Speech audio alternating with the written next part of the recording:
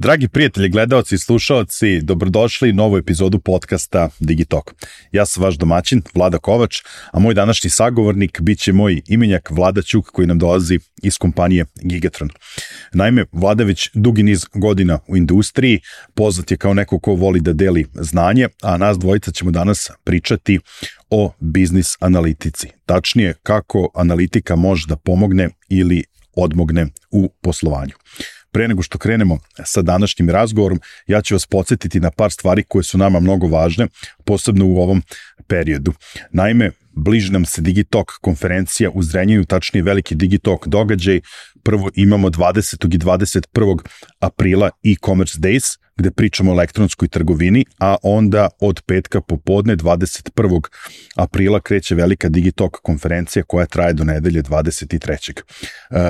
Ja vam toplo preporučujem da pogledate na našem sajtu šta smo vam to pripremili, pa se iskreno nadam da ćemo se u drugoj polovini aprila družiti i uživo u Zrenjaninu u nekom većem broju u odnosu na prošlu godinu. Svakako, još jedan puta molba sa moje strane da se pretplatite na naš YouTube kanal, kliknite na ono zvonce kako biste dobili notifikaciju kada izađe svaka nova epizoda ili nas slušajte putem streaming servisa, prisutni smo na većini njih. Ako imate bilo kakvu ideju, sugestiju, predlog, slobodno mi pišite na info@digitalk.rs, ja vrlo rado i vrlo brzo odgovaram. I naravno, pre početka epizode, red je i da se zahvalimo svim onim kompanijama i brendovima koji su stali iza DigiTalka, shvatajući vrednost onoga što mi radimo, dali su nam podršku, vetar u leđa, tako da red je da uputimo par reči zahvalnosti svima njima. Na prvom mestu, naravno, veliko hvala MTS-u koji je pokrovitelj DigiTalk podcasta u 2023. godini. Naravno, i u ovoj epizodi bismo vam skrenuli pažnju na jednu od njihovih fenomenalnih usluga. U pitanju je naravno MTS Butler. Kada vam treba pomoć prilikom izbora ili aktivacije bilo kog od MTS servisa iz digitalnog ekosistema, MTS Butler vam pruža svu pomoć koja vam je neophodna. Bilo da želite da aktivirate novi ili da upravljate postojećim servisom, vaše je samo da ga pozovete u bilo kom trenutku. Veliku zahvalnost naravno dugujemo i našim partnerskim kompanijama. Tu je Mastercard, zatim Ananas e-commerce. Kada pominjemo Ananas, ne zaboravite da ukoliko imate interesovanje da Ananas karavan dođe u vaš grad, da se priča malo o elektronskoj trgovini, u pitanju je projekat Kliknite sa kupcima koji Ananas realizuje zajedno opet sa našim prijateljima iz MTS-a. Dovoljno je samo da popunite formu na linku kliknite s kupcima.ananas.rs i vrlo verovatno da će vam se Ananas karavan pridružiti u vašem gradu. Veliko hvala naravno našim drugarima iz OTP banke za podršku podcastu i preporučujem vam OTP mBank aplikaciju, a posebno da probate opciju Moje financije sa kojom dobijate pregled analizu vaših troškova i alat da planirate svoj budžet. OTP mBanking aplikacija može da se preuzme sa linka u opisu ove epizode.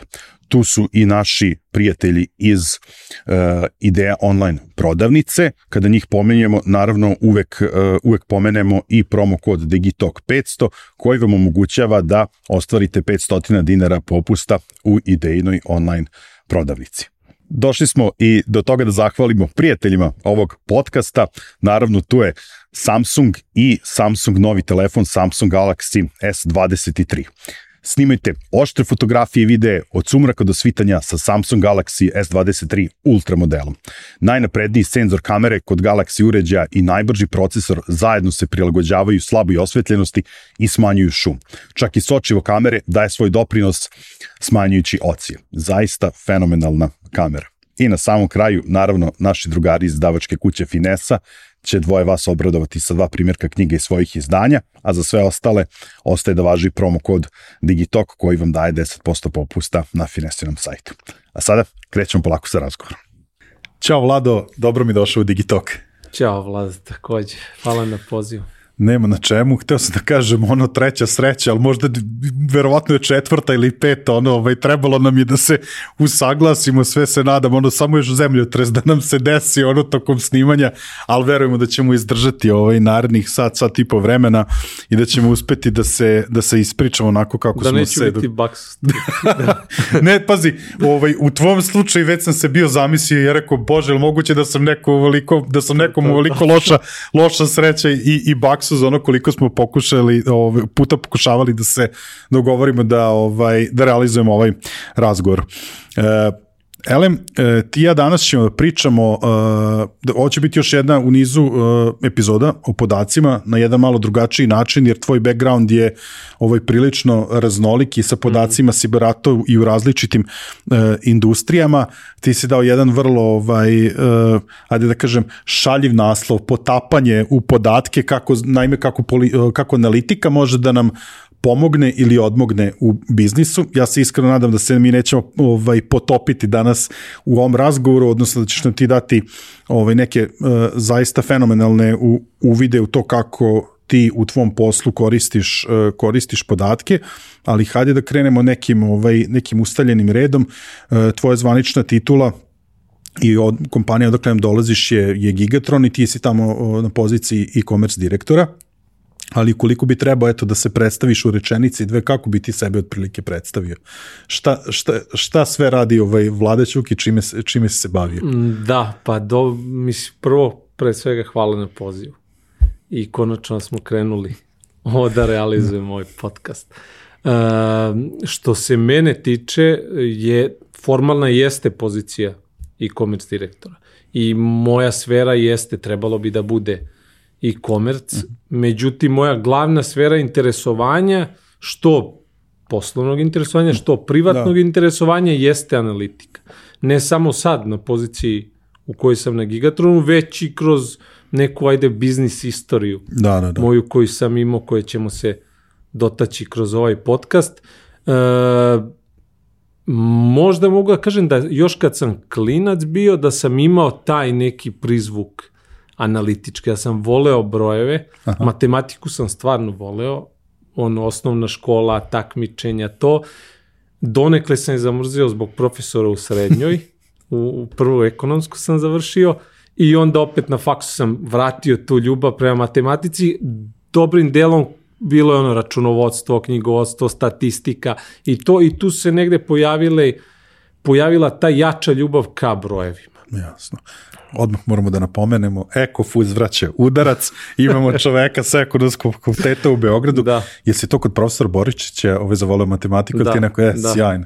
Ne, i meni je predavao i zaista fenomenalan čovjek, jako mi je drago što je danas on na čelu ekonomskog fakulteta. Jeste, mislim, to koliko je bitno u stvari imati kvalitetnog profesora, vidi se na takvim nekim primjerima. On ne samo što ti prenesu znanje, realno, takvi profesori kvalitetni, nego što ti vrate tu ljubav možda koju si ti izgubio ili ti je taj deo nauke postao dosadan, monoton ili šta već. Pravi profesori stvarno znaju da te vrate na taj put kojim si ti nekad prošao, u mom slučaju nekad to osnovna škola, izgubilo se pa se vratilo. Pošto jako mi je drago što si stavio tu stavku da želiš da malo pričamo o tome, koliko je za tebe važno danas formalno obrazovanje? Da kažem, koliko ti je važno zbog tebe, zbog tvoje karijere, kako je ona tekla i razvijala se, a koliko misliš da je danas ono i dalje važno za ove generacije koje tek dolaze? Da, pa ono sa čim se ja uopšte ne slažem, potpuno ne slažem, sa tim nekim novim narativom kako nije toliko bitno formalno obrazovanje, kako danas sve imaš na Google-u, kako danas sve imaš na YouTube-u, kako možda se vrlo lako obučiš, naučiš, svi znamo, a postoje delatnosti koje ne možeš da naučiš ni preko Google-a, ni preko YouTube-a, čak možda bude kontraproduktivno sve to što pročitaš samostalno i nađeš. Či dalje tebi treba neka vrsta usmerenja. Mora neko za tebe da to na neki način spremi, da bi to tebi kao studentu budućem, mislim, ovo govorimo sad u ime budućih studenta, bilo prijemčivo, razumljivo, jasno, primenjivo sutra kad budeš počeo da radiš. Či ne treba niko da očekuje od formalnog obrazovanja da to njemu formalno obrazovanje od njega napravi sutra stručnjak. Ne, ti ćeš sam od sebe napraviti sutra stručnjaka ako imaš veru u sebe, volju, radoznao si i tako dalje. Ali formalno obrazovanje ti stvarno da tu neku jaku bazu koju ti kasnije nadograđuješ. I bez tog formalnog obrazovanja, evo gledam na primjer sa strane statistike. Danas može neko ko želi da se bavi data analizom, može da skine knjige u PDF-u, može da gleda YouTube klipove, može da googla na Google-u, da čita raznorazne advokate, influenceri i tako dalje. Pita chat GPT, pita razne stručnjake, ima stvarno ljudi koji hoće da pomognu, ali ta baza, formalno obrazovanje, konkretno, na primjer, kod nekog budućeg data analista, ti daje statistika. Jer ti bez poznavanja glavnih elemenata statistike ne možeš da budeš kvalitetan data analist. Ne možeš da zaključiš pravovremeno šta je nešto što može tom biznisu da pomogne da ide brže. Jasno, jako mi je, mislim, jako mi je drago, posebno, eto, imali smo ti neku kratku diskusiju pre nego smo krenuli da snimamo, ja sam apsolutno tog narativa, možda treba malo da kažem više usmeravanja mladih ljudi ka njihovim ličnim preferencijama, ali apsolutno mislim da je obrazovanje formalno i tekako potrebno. Da prosto pravi tu neku osnovu, bazu i to što ti kažeš, uvek će biti tih nekih zanimanja koja to zahtevaju. Biće i ova gomila nekih novih koja zahtevaju samo neke veštine koje se mogu savladati u nekom kratkom vremenskom roku. Sad, ja samo sam malo, kada sam te predstavljao, sam rekao da onako imaš jedno prilično bogato iskustvo i da si radio u više industrija.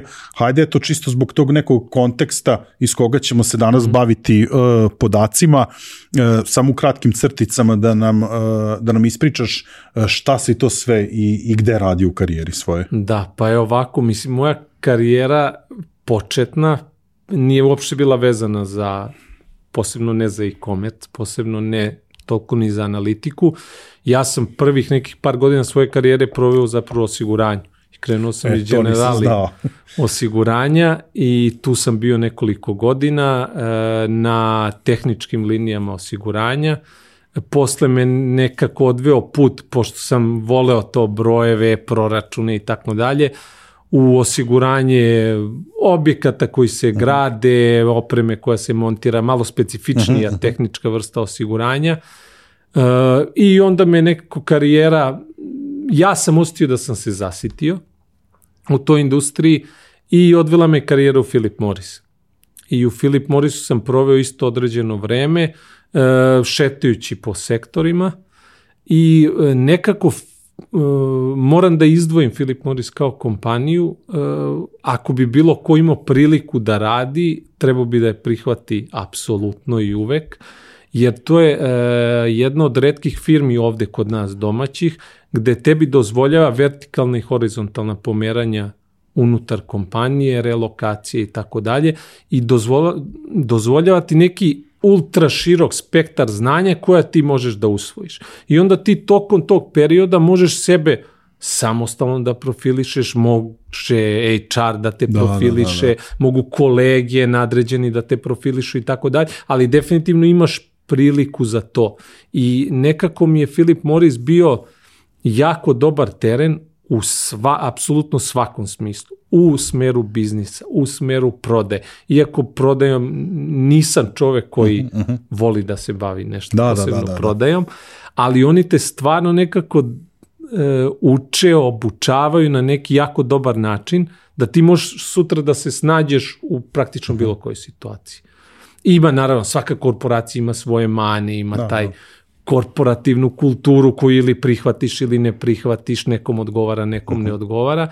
I tako u jednom trenutku meni nije odgovarala ta korporativna kultura i rešio sam da idem u smeru tada popularnog digital marketinga.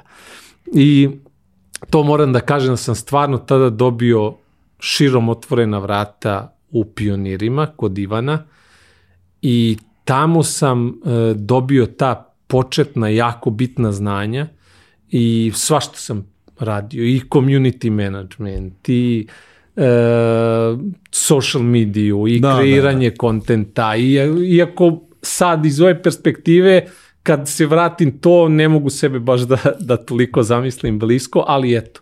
Da, i onda je krenulo oglašavanje, Google Ads, Facebook Ads, i onda se pojavio Google Tag Manager i tada je, ajde da kažemo, dozvoljeno ljudima koji nisu developeri, nemaju to strogo tehnička znanja, a vole taj analitički pristup, da mogu da tu čačkaju nešto, igraju se oko sajta, postavljaju neke razne evente koje će pratiti, koji će tebi služiti sutra, da ti dođeš do nekih kvalitetnih uvida koje ćeš preneti nekom stakeholderu ili nekom marketing timu i reći, vidi ovde ti klik će toliko i toliko puta, možda bi mogao da malo pomeriš gore to dugme ili levo, desno, da istakneš ovaj proizvod ovako, ovu kampanju ovako da koncipiraš i tako da.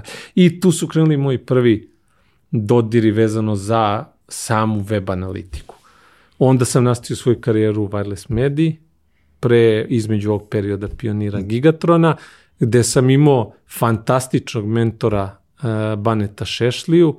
Nije toliko čovjek poznat, ne eksponira se, ali ako sam od nekoga naučio što se tiče zaključaka i da izvučem prave uvide u pravo vreme, to je on. I on mi je postavio te analitičke temelje koje sam ja posle samo kroz svoju neku radoznalost nadograđivao od ovog momenta danas i dolaska u Gigatron. Ne, sjajno. Mislim, pomenuo si kompanije sa kojima i mi sarađujemo, imamo prijatelji i poznanike, slažem se da su to sve i sjajne sredine i sjajni ljudi, tako da verujem da si ti izvukao maksimum iz svih tih prilika koje su ti bile pružene. I nadam se da sam ja dao maksimum svud. Ne, pazi, ljudi kada me pitaju kao kako se kod tebe dolazi u podcast, kako dolaziš do sagovornika, ja najveći broj odgovora, mislim, to je uvek po preporuci, ali u kontekstu toga da bar 2-3 ljudi mi nekoga preporuče. Mislim, što se tebe tiče, dobio sam mnogo više od toga preporuka, tako da posebno ljudi koji su sarađivali sa tobom. Tako da sam siguran da si ti dao svoj maksimum. Sad, mislim da smo dali uvid u to da si zaista pokrio nekoliko industrija, kada si počeo da se interesuješ za tu analitiku i gde si se tu sve razvijao. Krećemo polako da razvijamo temu današnjeg razgovora, a to je kako ta analitika pomaže ili odmaže biznisu, i sad na početku da prvo razjasnimo tu neku terminologiju i pojmove. Prvo ćemo da pričamo koje su to razlike između web analitike i biznis analitike, a pre nego što krenemo sa razlikama, ja sam te zamolio samo da nam iz tvog ugla, onako kako ti to tumačiš, da nam objasniš oba pojma. Šta sve podrazumevaš pod web analitikom, a šta za tebe predstavlja ta biznis analitika? Da, pa u principu, ajde da kažem narodski rečeno, najplastičnije objašnjeno, web analitika je deo u stvari biznis analitike. Jer web analitika po nekoj metodologiji pripada webu, onome što se dešava na webu, ili digital analitika, da je nazovemo i tako. Či sve što je vezano za neki web property, sajt ili aplikaciju, ne nužno uvek sajt. I sve ono što se dešava oko tog sajta ili aplikacije spada pod sve analize, spadaju pod web analitiku. Znači svi kanali koji dovode saobraćaj na taj sajt ili svi izvori koji dovode na aplikaciju, sve ono što se dešava na tom sajtu ili aplikaciji spada pod web analitiku. Sad, biznis analitika je šira od web analitike i ona nije nužno, ko što ime kaže, vezana za neki određeni property, neki pojam, da li je to web ili aplikacija, nego je vezana šire, vezana je na nivou nekih CRM sistema, na nivou nekih data warehouse-a, iz kojih mi crpimo podatke, i nije uvek nužno da imamo sajt da bi se bavili biznis analitikom. Možemo da imamo, franšizu od 50 apoteka, da nemamo sajt preko koga prodajemo, a da se bavimo biznis analitikom, jer definitivno mi nešto prodajemo, či analizirat ćemo to što prodajemo, a to spada u domen biznis analitike. Znači, analizirat ćemo nešto iz čega ćemo trebati da dobijemo neke uvide koji će pomoći tom biznisu da još više prodaje. ili još uspešnije prodaje. Jasno. Sad onda se tu nekako prirodno nameće i taj odgovor zašto ljudi, sad oni pogotovo koji potenciraju digitalne kanale, da ne treba onda donositi odluke samo na osnovu podataka koje čitamo iz web analitike. Zato što nam je i taj, da kažem, web, odnosno digital, samo jedan od kanala prodaje. Da, i to često i znam da pričam sa kolegama koji ili dođu potpuno bez neke baze, bez nekog znanja kao početnici, ili koji dođu, a bavili su se samo web analizom, da nekako zaključavaju sami sebe radeći samo web analitiku. Yes. Jer kroz biznis analitiku se tebi otvara neki potpuno novi svet podataka, jer ne počinje sve i ne završava se sve webom. Konkretno u primjeru e-commerce, retaila, ajde da kažemo. Tebi nešto počne možda na webu, ali se završi na webu ili se završi u radnji. Tako je. Ili se ne završi uopšte ni na webu ni u radnji, nego se ta prodaja ne završi uopšte. Nego neko nešto poruči, a zapravo mu ne dođe nikad, nemaš na lageru toga, javlja ti dobavljač da ne možeš da nabavi, ili neko označi doće da plati po porudžbenici, neko dođe kući, mu ne otvara vrata. Mislim, ima gomila slučajeva, tako da treba posmatrati taj put uvek od početka do kraja. Znači, od onog momenta kad se inicira prodaja ili mogućnost da se desi prodaja, do momenta kad se ta prodaja stvarno fizički desila. Kad si ti nekome izdao račun, kad si uzeo novac ili dobio novac i isporučio tu robu onome koje to zahteva. Tako da taj put u stvari pokriva, analizu tog puta pokriva biznis analitika. Od početka. Web analitika uzme ono parče, jedan deo, a ceo u stvari uzme biznis analitika i stvarno kogod ima plan da se bavi, da bude sutra budući data analist, bi trebao da uzme tu sferu biznis analitike pre nego da sebe zaključa isključivo na nivo. Jasno. Sad šta je onda važno, kako da definišemo te ciljeve na osnovu kojih analiziramo podatke? Pa ovako, kada pričamo o ciljevima, naravno oni se razlikuju od biznisa do biznisa, od industrije do industrije. Ono što bi opet neko ko radi na poziciji data analista, i tu negde vidim paralelu sa ljudima koji se bave UX-om. Aha. Znači neko ko se bavi UX-om, on mora pre svega da istraži sve o tom biznisu. Da ima raznorazne intervjue sa stakeholderima, sa ljudima koji se bave, ako gledamo sajt, tim sajtom, ko sve radi na tom sajtu, šta ga zanima, ljudima koji će sutra dolaziti na sajt. Paralelu možemo da povučemo bukvalno sa data analistom. Znači mi ako hoćemo da odredimo cilj, mi ako hoćemo da te podatke napravimo efektnim za nekoga ko će sutra da ih gleda, čita, interpretira, mi moramo da znamo taj biznis, da uđemo u core tog biznisa. Nije data analyst neko ko će napraviti report i proslediti na određenu email adresu i reći evo desilo se to i to tog dana i tako. To može apsolutno skoro svako da uradi. Ali ako ti poznaješ biznis procese unutar jedne kompanije, ti vrlo lako znaš da odrediš ciljeve. Znaš da li je nekom cilj, ok, imamo neki ultimativni cilj koji je prodaje, ali imamo pored tog ultimativnog cilja i ostale, ajde ih nazovemo sekundarnim ciljevima. Znači ne želimo sigurno da prodajemo sve tipove, sve grupe proizvoda, sve moramo da prepoznamo koje su to robne marke, gde je tržište prazno ili koji mi deo možda možemo lako da uzmemo od konkurencije ili ne možemo toliko lako. Kako određujemo koje ćemo sredstva ulagati u koji deo, na koje grupe proizvoda. Sve to dolazi iz poznavanja biznisa, poznavanja biznis procesa. I to kad kažu data analisti, to su strogo tehnička lica, to treba da imaš, ne znam, ok, imaš da završenu matematiku ili imaš završen fon, pominjali smo, ili možda imaš završenu ekonomiju isto. Ne.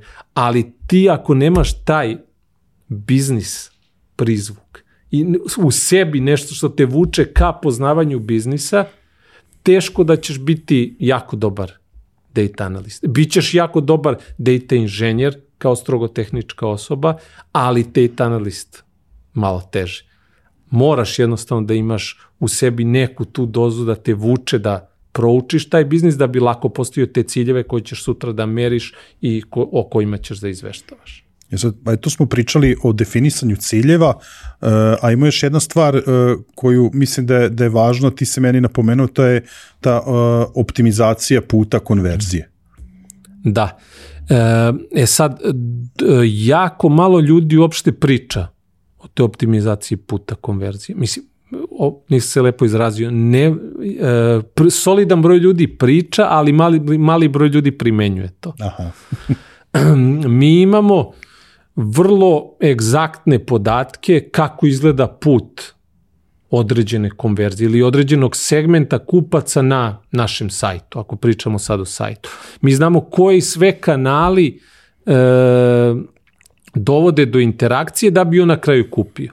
Znamo sada sa novom analitikom, Google Analytics 4, sa tim njihovim attribution modelom, posebnim, koji se otvara kao novi projekat, znamo čak i koju težinu nosi koji kanal dok ne dođe do onog krajnjeg cilja, a to je, na primjer, kupovina kao glavni cilj. I na tom putu je dužnost nekoga, to jest obavez nekoga ko se bavi data analizom, da jako dobro, kvalitetno istraži koje su to putanje, koji su to paterni koji se pojavljuju, na koji način ljudi kupuju, jer sutra kad mi vidimo da nam određeni kanal informiše mahom čoveka, mi ćemo znati kako da koncipiramo poruku koja treba nekog da informiše. A kako ćemo da koncipiramo poruku kad znamo da taj kanal dovodi gotovo uvek do prodaje?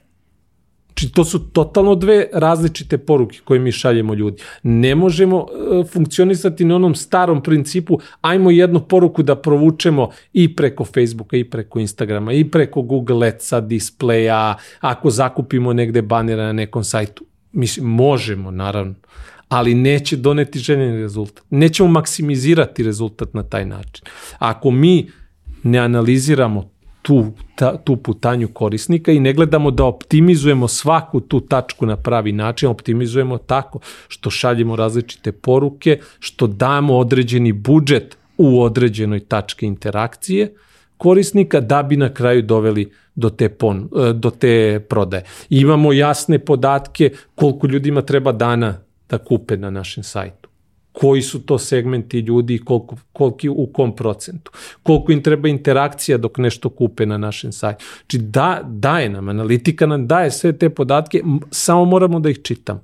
Moramo da ih gledamo i ovom prilikom ako može do nekog da dopre, ono što je isto simptomatično ovde kod nas na tržištu, jako mali broj je kompanija koji ulažu u svoje data sektore. Da li će ih napraviti posebno, da li će ih outsourcovati, na koji način, ali jako mali broj kompanija to radi, jako broj mali kompanija gleda da se ogradi i kaže nemamo takvih ljudi na tržištu. Jako je mali broj takvih ljudi. To je izgovor onda, da. Ne možemo da proberemo, mi pustimo konkurs, javi nam se 5 ljudi, od toga, 4 taka CV-a, bla, bla, i tako dalje. Mislim, ako gledam iz svoje perspektive, živi sam primjer da tokom ovih 6 godina koje sam proveo u wireless mediji, bila su 2 momka i devojka koji su dolazili posle mene, koji gotovo da nisu imali iskustva sa web analitikom. 99% da nisu. I postali su jako dobri data analisti i danas rade u jako dobrim firmama na tim pozicijama i postali su već seniori i tako dalje. Znači nije nužno da se tebi prijavi neko ko suštinski ima znanje o tome. Negde je moje mišljenje da je pre svega za čoveka koji se sutra baviti data analizom, naravno mora da ima ljubav prema brojevima, jer će postati dosadno u suprotnom. Drugo, mora da je jako radoznao. I treće, mora da ima bar kod sebe neki taj, pričali smo na početku, mali taj biznis osjećaj. Da voli da razume biznis, da voli da se da voli da uđe u biznis. što bi ova prva reč potapanje, da se potopi u biznis, i to zahvaljujem Lazaru Džamiću na toj reči, to sam usvojio od njega tokom nekog predavanja, pa mi se jako svidela. Pomenuo si malo pre budžet, a sad ajde povezat ću više stvari. Meni si rekao da je u optimizaciji budžeta jedan od najznačajnijih alata atribucija, a pomenuo si mi da u tom kontekstu imaš i dobre primere iz sveta sporta, a to je nešto što smo zaboravili na samom početku da pomenemo, da si ti pasionirani ljubitelj sporta i da prosto da je to, da kažem, neka druga privatna strana tebe, tako da mi je drago što će primjer iz nečega što je, da kažem, strogi biznis, da će biti neka ta paralela sa sportom. Da, pa to kad si pomenuo da dođu ljudi, da dolaze ljudi u podcast kod pomenuti drugi i tako dalje, par puta sam dolazio u situaciju da ljudi kažu, znamo te to, ali ne preko posla osnovnog, nego preko kolumna koje sam pisao za Mondo svoje vremeno. I onda kao, čitali smo kolumne koje nažalost više ne pišem, malo se to promenilo koncept uopšte Monda, i to je neka moja pasija, moj hobi, košarka uopšte koju sam igrao svojevremeno, i NBA kao neki najuži deo toga. I da li uzmemo primer šta god, da li uzmemo primjer fudbala ili uzmemo primjer košarke, nebitno je, možemo da nađemo neku paralelu u atribuciju, stvari tom putu konverzije. Ako gledamo fudbal, mi imamo, reprezentaciju Brazila i imamo 11 igrača na terenu i Brazil da go prvi i da neki tamo Richarlison go, na primjer, on jeste definitivno zaslužan za taj go, ali da li bi isti taj Richarlison dao go da bek nije prošao 2 igrača, dodao na desno krilo, ovaj iz desnog krila centrirao i dao njemu loptu na tacni i on dao go. Upravo je to taj put konverzije, jer se često ljudi kažu, meni video onako uđu u Google analitiku i pogledaju kanale i kažu, meni najviše donosi paid search ili najviše mi donosi organic, prirodno, direct. Najviše mi donosi paid search, daj da mi guramo pare u paid search. Pritom, ti ne znaš da li je paid search taj napadač, ko je onaj ko je centrirao napadaču, koji je kanal onaj što je prošao ova 2 i protivnička igrača pa prebacio na desno krilo loptu. Či moraš da posmatraš ceo put od početka, to jest ispucavanja te lopte od strane golmana, pa sve dok nije pao go. Ili paralela u košarci.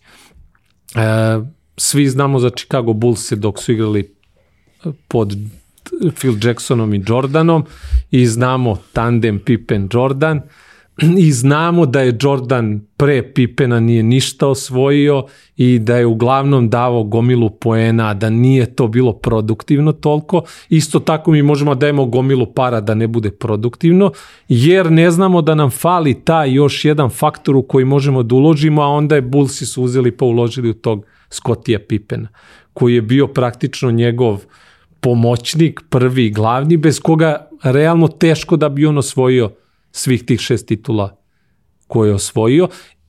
U to ulazi drugi igrači. Steve Kerr je pogodio trojku odlučujuću, da nije on pogodio tu trojku, pitanje je da li bi došlo do te titule. Znači i on ima deo zasluga za tu titulu. I taj trener ima deo zasluga i onaj što je ulazio s klupe pa je vezao 7-8 poena za redom. I taj Rodman koji je skakao, nije davao poene, zaslužuje neke hvalospeve da mu pripišemo za to osvajanje titula. Potpuno ista analogija je kada gledamo ovaj deo vezan za web analitiku, to je za kanal. Znači greška je početna kad gledamo samo poslednji kanal koji nam donosi ispunjenje našeg cilja, kakav god on bio. Da li je to prijava na newsletter, čitanje bloga, prodaja sutra nečega. Ne, mi uvek moramo da posmatramo ceo put konverzije od početka do kraja i da damo zasluge svakom tom interakcijskom delu u tom panelu. Ja ne znam čemu pre da ti zahvalim na slikovitom objašnjenju i primjeru ili na to što sam je kroz primjer Bulls vratio toliko unazad, romantičarski, sve sam odmah vizualizao, pošto sam ja naravno kao naloženi klinac pratio Bullse. Za kraj ove celine ostale su mi dve stvari da te pitam. Sada mislim da smo objasnili koliko je to zapravo važno analizirati podatke, šta sve uzimati u obzir. Sad, ti podaci mogu da dolaze sa raznih strana i sa različitih sistema. Kako odabrati dobar business intelligence, taj sistem i to neko poređenje, sad pričali smo o tim nekim i alatima, imamo ljude i alate. Šta je bitnije? Mislim, nadam se i pretpostavljam da ćeš mi reći da su ljudi bitniji. Ovo kad mi pitaš za alate, kako odabrati alate, kolega iz Hrvatske, Robert Petković, koji se bavi već dugo i guru je analitike zajedno sa Zorinom, ima jednu reč koju koristi jako često, a to je zavisi. Stvarno zavisi koji ćeš alat odabrati. Zavisi od budžeta koji ti imaš na raspolaganju, pod broj 1, zavisi od broja ljudi kojima će biti dostupan taj alat, zavisi od kvaliteta izveštaja, veličine firme, tržišta i tako dalje. Neki najpoznatiji alati koji se koriste i koji su se pokazali kao najboljim, od Microsoftovog Power BI-a preko tabloa do nekako poslednjeg, čini mi da se malo priča o njemu, koji je jako, jako dobar, to je Googleov Looker. To je Looker je bio firma koju je Google naravno akvizirao, ko što često radi. Posebno bi Looker izdvojio među ova dva tabloa između tabloa i Power BI-a, jer i jedan i drugi, tablo i Power BI, dobrim delom počivaju na jako visokim tehničkim znanjima, ako želiš da dobiješ neke napredne izveštaje. Jedno od znanja koje moraš da usvojiš je jako dobro poznavanje SQL. Da bi ti uopšte pisao upite koji tebi vraćaju podatke. Onda se Looker, verovatno ga je možda zato i Google kupio, dosetio da bi mogao da napravi seriju već predefinisanih upita, gde tebi ne treba toliko jako visoko tehničko znanje SQL-a, da bi ti mogao da kreiraš jako kvalitetne izveštaje. I onda oni imaju gomilu predefinisanih upita, gde ti povlačiš te upite i dobiješ stvarno jako kvalitetne izveštaje, naravno svaki se razlikuje u ceni i to, ali opet da se vratimo na ovo ljudi, softveri. Uvek bi pre softvera trebalo da budu ljudi. Naravno, ti ako kupiš softvera, nema ko da ti radi u softveru, promašena investicija. A ako imaš softver i imaš čoveka koji nije adekvatan da ti radi u tom softveru, opet si promašio investiciju. Znači, tebi pre svakog softvera je nužno pravljenje čoveka ili tima ljudi koji će time sutra da se bavi. Ako neko kaže, pa da, kako ja da zaposlim čoveka, a nemam softver? Ok, onda nemaš ni stratešku poziciju iz koje ideš. Ne postoji dugoročna strategija tvoje firme ako mi daš odgovor, a zašto ja zaposlim čoveka pa tek onda uzmem softver? Zato što će sutra taj čovek upravljati na pravi način tim softverom. Znači ti moraš da daš neko vreme tom čoveku da upozna firmu, ljude, procese, na koji način funkcioniše biznis kao biznis, da bi sutra mogao taj softver koji ti kupiš da iskoristi na pravi način. Jasno. Tako da, definitivno prvo ljudi, pa onda softver. Dobro. Drago mi je što je zaključak takav. Sad, rekli smo da si ti trenutno na poziciji commerce direktora u Gigatronu, ali isto tako smo naveli tvoje prethodne role u drugim industrijama i da kažem tu je negde bogatstvo današnjeg razgovora što ćeš nam dati uvide iz različitih industrija i sad bih sa tom popričao o tim nekim iskustvima, prosto i ljudi nas slušaju, imaju različite uloge u svojim kompanijama, takođe mi se suštinski obraćamo celom tom digitalnom ekosistemu, pa ima sad tu par stvari koje mislim da bi bilo super da prođemo, a opet su deo tvog iskustva. Sad kad su mediji u pitanju, kad si pominjao wireless mediju, na koji način je pravilno koristiti analitiku u medijima? I ti si meni napomenuo da si negde mišljen da se kod nas to kad kažem kod nas, mislim da ceo region ne koristi možda na pravi način, da nema, da kažem, pravi smisao. Da, pa ovako, prvo kad pričamo o medijima, trebalo bi da idemo iz neke početne tačke gde mi imamo jedan određeni kvalitet u medijima. Uh-huh. Da bi vršili pravu analizu, mi moramo da imamo kvalitetan sadržaj koji pre svega nudimo našim čitaocima. Ako mi krenemo iz toga da većinski danas imamo nekvalitetan sadržaj, brz sadržaj, interesantan iz nekog ugla jako širokih narodnih masa i da se ne fokusira na određene segmente ljudi, onda nekako analiza gubi smisao. Ako mi idemo u nekom pravcu sutra monetizacije određenog web portala medijskog i tako koncipiramo naš sadržaj, u tom slučaju analiza ima smisla.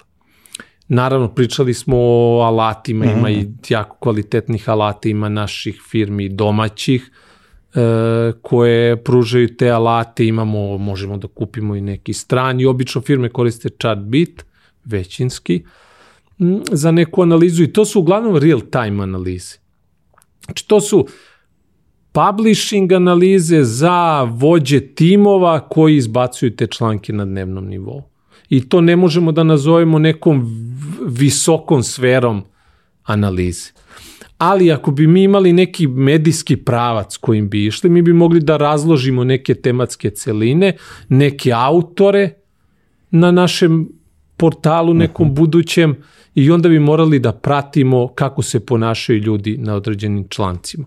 Mi imamo danas metode kojima možemo da pratimo kako to čovek funkcioniše kad dođe na neki određeni članak. I imamo ono staro dobro da vidimo da li je neko scrollovao članak od početka do kraja, to je već postalo nekako prevaziđeno, jer neko može ljudi su danas skloni scrollovanju, brzom scrollovanju, tako da to metrika kao metrika ne znači puno, ali imaju tu naravno te naprednije metrike gde mi danas možemo uz upotrebu ovih savremenih alata da merimo da li je neko scrollovao, da li je stao i kada je stao, koliko je provodio vremena u tom stajanju, pa kad je opet krenuo i tako merimo taj čuveni engagement na određenim člancima, gledamo koje su to rubrike, koje teme, koje podteme, koji autori najbolje rade i tako dalje. Ali pre toga moramo da imamo to sklanjanje pritiska redakcijskog, gde neka redakcija, na primjer, treba da isporuči 200 članaka dnevno, 300 članaka dnevno, nebitno, neka kvota da bude. Prevlađa kvantitet.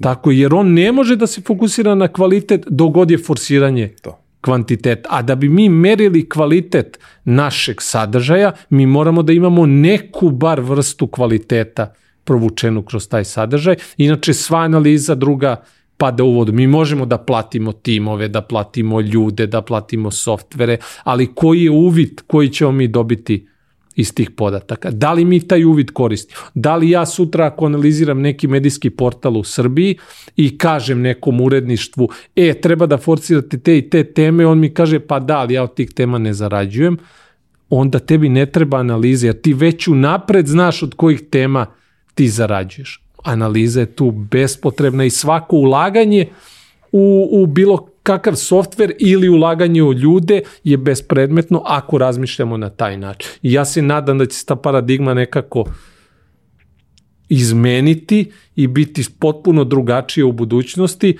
U Hrvatskoj su, ja mi skoro svi portali prešli na neku vrstu monetizacije i pretplate i ja se nadam stvarno da će se u skoroj budućnosti desiti i ovde kod nas i to će biti jasan signal da mora da se menja i sadržaj. Sad, ako zarotiramo, pa se sad vratimo na tvoju trenutnu rolu i na e-commerce industriju, utisak je nekako da e-commerce industrija počiva na podacima i na analitici.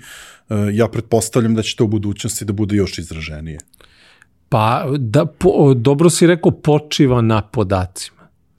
I ja mislim da retail danas u Srbiji, da je to nekako zlatni rudnik podataka i da tu ima gomila podataka jer se radi jednostavno o kupcima koji kupuju. Mi danas znamo da je Pera Perić kupio to i to od nas u toliko i toliko sati, da on dolazi iz tog mesta, da je potrošio toliko para, da je kupio nešto što je na akciji ili nije na akciji, da je čekao određeno vreme da bi došla akcija na tom proizvodu i tako dalje. Znači mi možemo na osnovu toga, na osnovu podele segmenata, to nisam pomenuo vamo a pominjem na vamo Molen Akademiji, ključno kod svake analize je podela u segmente. Znači ako ne gledamo segmentirano našu publiku, vrlo često ćemo promašiti u tim analizama. Još nešto što može da zasmeta su mali brojevi ili gledanje te takozvane široke slike, gde mi gledamo druga greška, gledamo proseke, na primjer, a ne gledamo šta je u tim brojevima, kako dođe do tog proseka, gledamo procente, što je tek katastrofa, greška od koje se ježim kad krenemo, mi smo porasli toliko i gledamo u procentima koja je baza toga, koji su apsolutni brojevi koji leže iza toga. Ako mi imamo 10 jedinica nečega i porastemo 1000%, ako nekom kažeš 1000%, to će delovati megalomanski rast. Ali ako si imao 10 jedinica i porasto 1000%, to je smešan rast, gledajući apsolutni broj.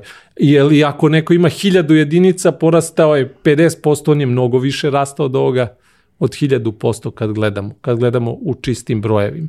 I tu se javljaju, mislim da je to samo da se vratim na početak formalnog obrazovanja, bez tog znanja formalnog obrazovanja, osnova statistike, mi ne možemo onda da izvučemo prave zaključke. Povešće nas neki procenti, povešće nas neki prosek, nećemo znati na koji način vadimo prosek. I tu ima jedan jako dobar princip koji je još, možda ću pogrešiti godinu, možda čak i vek. Ali mislim da je suština je bitna. Na prelazu između 17. i 18. veka zove se Bayesianov pristup ili Bayesianova metodologija, kako god da nazovemo. Ako bi sad ja tebi rekao da je čuveni vozači Formule 1 Niki Lauda i njegov tada protivnik, sad mi je stao mozak, glumio ga je Chris Hemsworth u filmu, ako bi Niki Lauda, ako bi ti sad dobio papir na kome bi ti pisalo Niki Lauda je pobedio 3 trke, a njegov protivnik, sramota me što ne znam čoveku prezime. Čekaj, jer možda otac Damona Hilla, nije, ne znam zašto mi se to u glavi vrti, nije? Nije, sad mi je totalno stao mozak kako se čovek preziva. Ako je on pobedio u jednoj trci, većina ljudi bi rekla u sledećoj trci ja bi pare stavio na Nikija Lauda. Ali ako izvučemo podatak, i to je prednost Bayesianovog principa, ako izvučemo podatak da je u toj jednoj trci u kojoj je Niki Lauda izgubio i nije bio prvi, padala kiša, a u sledećoj trci će opet biti kiša, automatski se smanjuju šanse da će Niki Lauda pobediti u toj trci, jer vjerojatno kapiramo da njemu ne odgovara kad je kiša i da tad nije toliko izrazit favorit kao što je suv. I onda kad postoji primjena Bayesianovog principa, sve ti novi uvidi koji nam dolaze tokom vremena utiču na našu finalnu odluku gde ćemo, na primjer, sutra preusmeriti pare ako gledamo na nivou biznisa. I upravo to je što takva metodologija i takvo poznavanje osnovnih principa, osnovnih elemenata primjene statistike, tebi u stvari daje tu komparativnu prednost da ti možeš kad imaš čudne brojeve, male brojeve, kad nisi potpuno siguran u te brojeve koje vidiš, primjenom tim principa da dođeš do pravog uvida, kvalitetnog uvida koji može da unapredi biznis. Sad mi smo se tu dotakli sad različitih industrija i tih nekih pravilnih načina kako da analiziramo te podatke. Sad, koje su to bitne tačke u tim analizama, sad nevezano za industriju? Šta bih istakao ti kao posebno? Pa ovako, ako gledamo e-commerce industriju, dobro, iz ovoga što sad trenutno radim, nekako najbitnije neke tačke koje bi neko trebao da gleda vezano za e-commerce industriju, prvo naravno šta se prodaje, u kojoj meri se prodaje i tako dalje, ali koje su to grupe, na primjer, koje su najprofitabilnije? Koje su to podgrupe koje su najprofitabilnije i tako dalje. Onda moram da se uhvatim tog čuvenog ROAS i tog lova na ROAS. Meni je ROAS toliki, i to je došlo na nivo osnovne škole, meni moje tata jak toliko i toliko, a moje jači od tvog i tako dalje, moje ROAS toliki, tvoje ROAS toliki. Iza toga mi možemo nešto da prodamo, definitivno, i nama može taj ROAS da bude pozitivan, visok ili tako dalje, ali ono što znamo, što nije nikakva tajna, je da retail industrija, bilo koja, da li to tehnike, da li to sportske obuće, razlikuju se grupe od grupe do grupe koliko smo mi profitabilni na određenoj grupi, koliko mi treba da prodamo neki proizvod da bi bili, što se kaže, dobri na tom proizvodu. Ako mi gledamo samo suštinski taj ROAS, koliko smo uložili i koliko smo prodali, mi možemo da promašimo taj uvid koji sam pominjao, koji sam pričao. Mi ako ne izdvojimo koje su to grupe i kako, na koji način prilazimo kojim grupama, koje su profitabilne, koje nisu profitabilne, da li nam neka koja nije profitabilna znači za jačanje brenda? Mi ćemo onda uzeti to sa nekom određenom dozom rezerve pa ćemo kompenzovati na nekoj visoko profitabilnoj grupi da bi ovu grupu izgurali. Znači nije, opet da se vrati na početak, ne počinje i ne završava se sve marketingom. To je samo delić onog puša kako mi gurnemo nekoga da eventualno brže kupi. Ili Željko je pričao u svojoj emisiji kod tebe, taj put, kako izgleda funnel jedan korisnički. Mi u tom funnelu, on traje u različitim vremenskim periodima. Konkretno za retail, neko kupuje veš mašinu 3 meseca. Traje taj proces sazrevanja odluke dok ne kupi 3 meseca. Mobilni telefon možda kupimo za mesec dana. Ne znam, punjač ćemo kupiti impulsivno, najverovatnije, baterije, cartridge, jer nam treba sad cartridge, kupit ćemo ga odmah. Ono što je zadatak nekome ko se bavi analizom je da prepozna te obrasce u ponašanju ljudi. Znači da mi znamo da ga pogodimo u pravo vreme kad on kaže aha, sad bi mogao da kupi mašinu, sad treba da ga uhvatimo, da kupi mašinu, da ne bi otišao kod konkurencije pa kupio mašinu. Ali ako mi gledamo marketing linearno, kažemo mi smo marketing, od nas sve počinje, sa nama se sve završava, jer ako nema nas, vi ste gotovi. I ako ne ulažete sad u marketing i u nas i mi ne budemo glavni ovde, gotovo je sve. Ne, zapravo ako postoji celina u firmi, u jednoj kompaniji, ako ti sektori sarađuju između sebe jako dobro, a ima kompanija koji to radi na jako dobar način, kod njih se vrlo brzo vidi taj napredak u prodaji. Ako radimo to takozvano kampanjski, ja radim svoj deo, ja radim svoj deo, ja radim svoj deo, tad nemamo ni taj čuveni omnichannel princip, nemamo ništa praktično, ali te tačke razumevanja, u stvari međutimske tačke razumevanja, su ključne, neko je moje mišljenje, za uspeh svakog biznisa. Čim jedna karika škripi, jedna karika radi za sebe, ne možemo imati potpuno funkcionalan sistem koji će nam doneti rezultat. Sjajno. Ja tebe kad slušam, ono kako mislim, znaš, kad ljudima kažeš ono podaci, analitika, znaš, ono tu odmah ti dođe dosadno, ne? Pa ne dosadno, nego, znaš, ono, ja odmah zamišljam ono kao knjigu i statistike, znaš, da. Ono, ali tebi to nekako tako sa lakoćom izlazi iz tebe.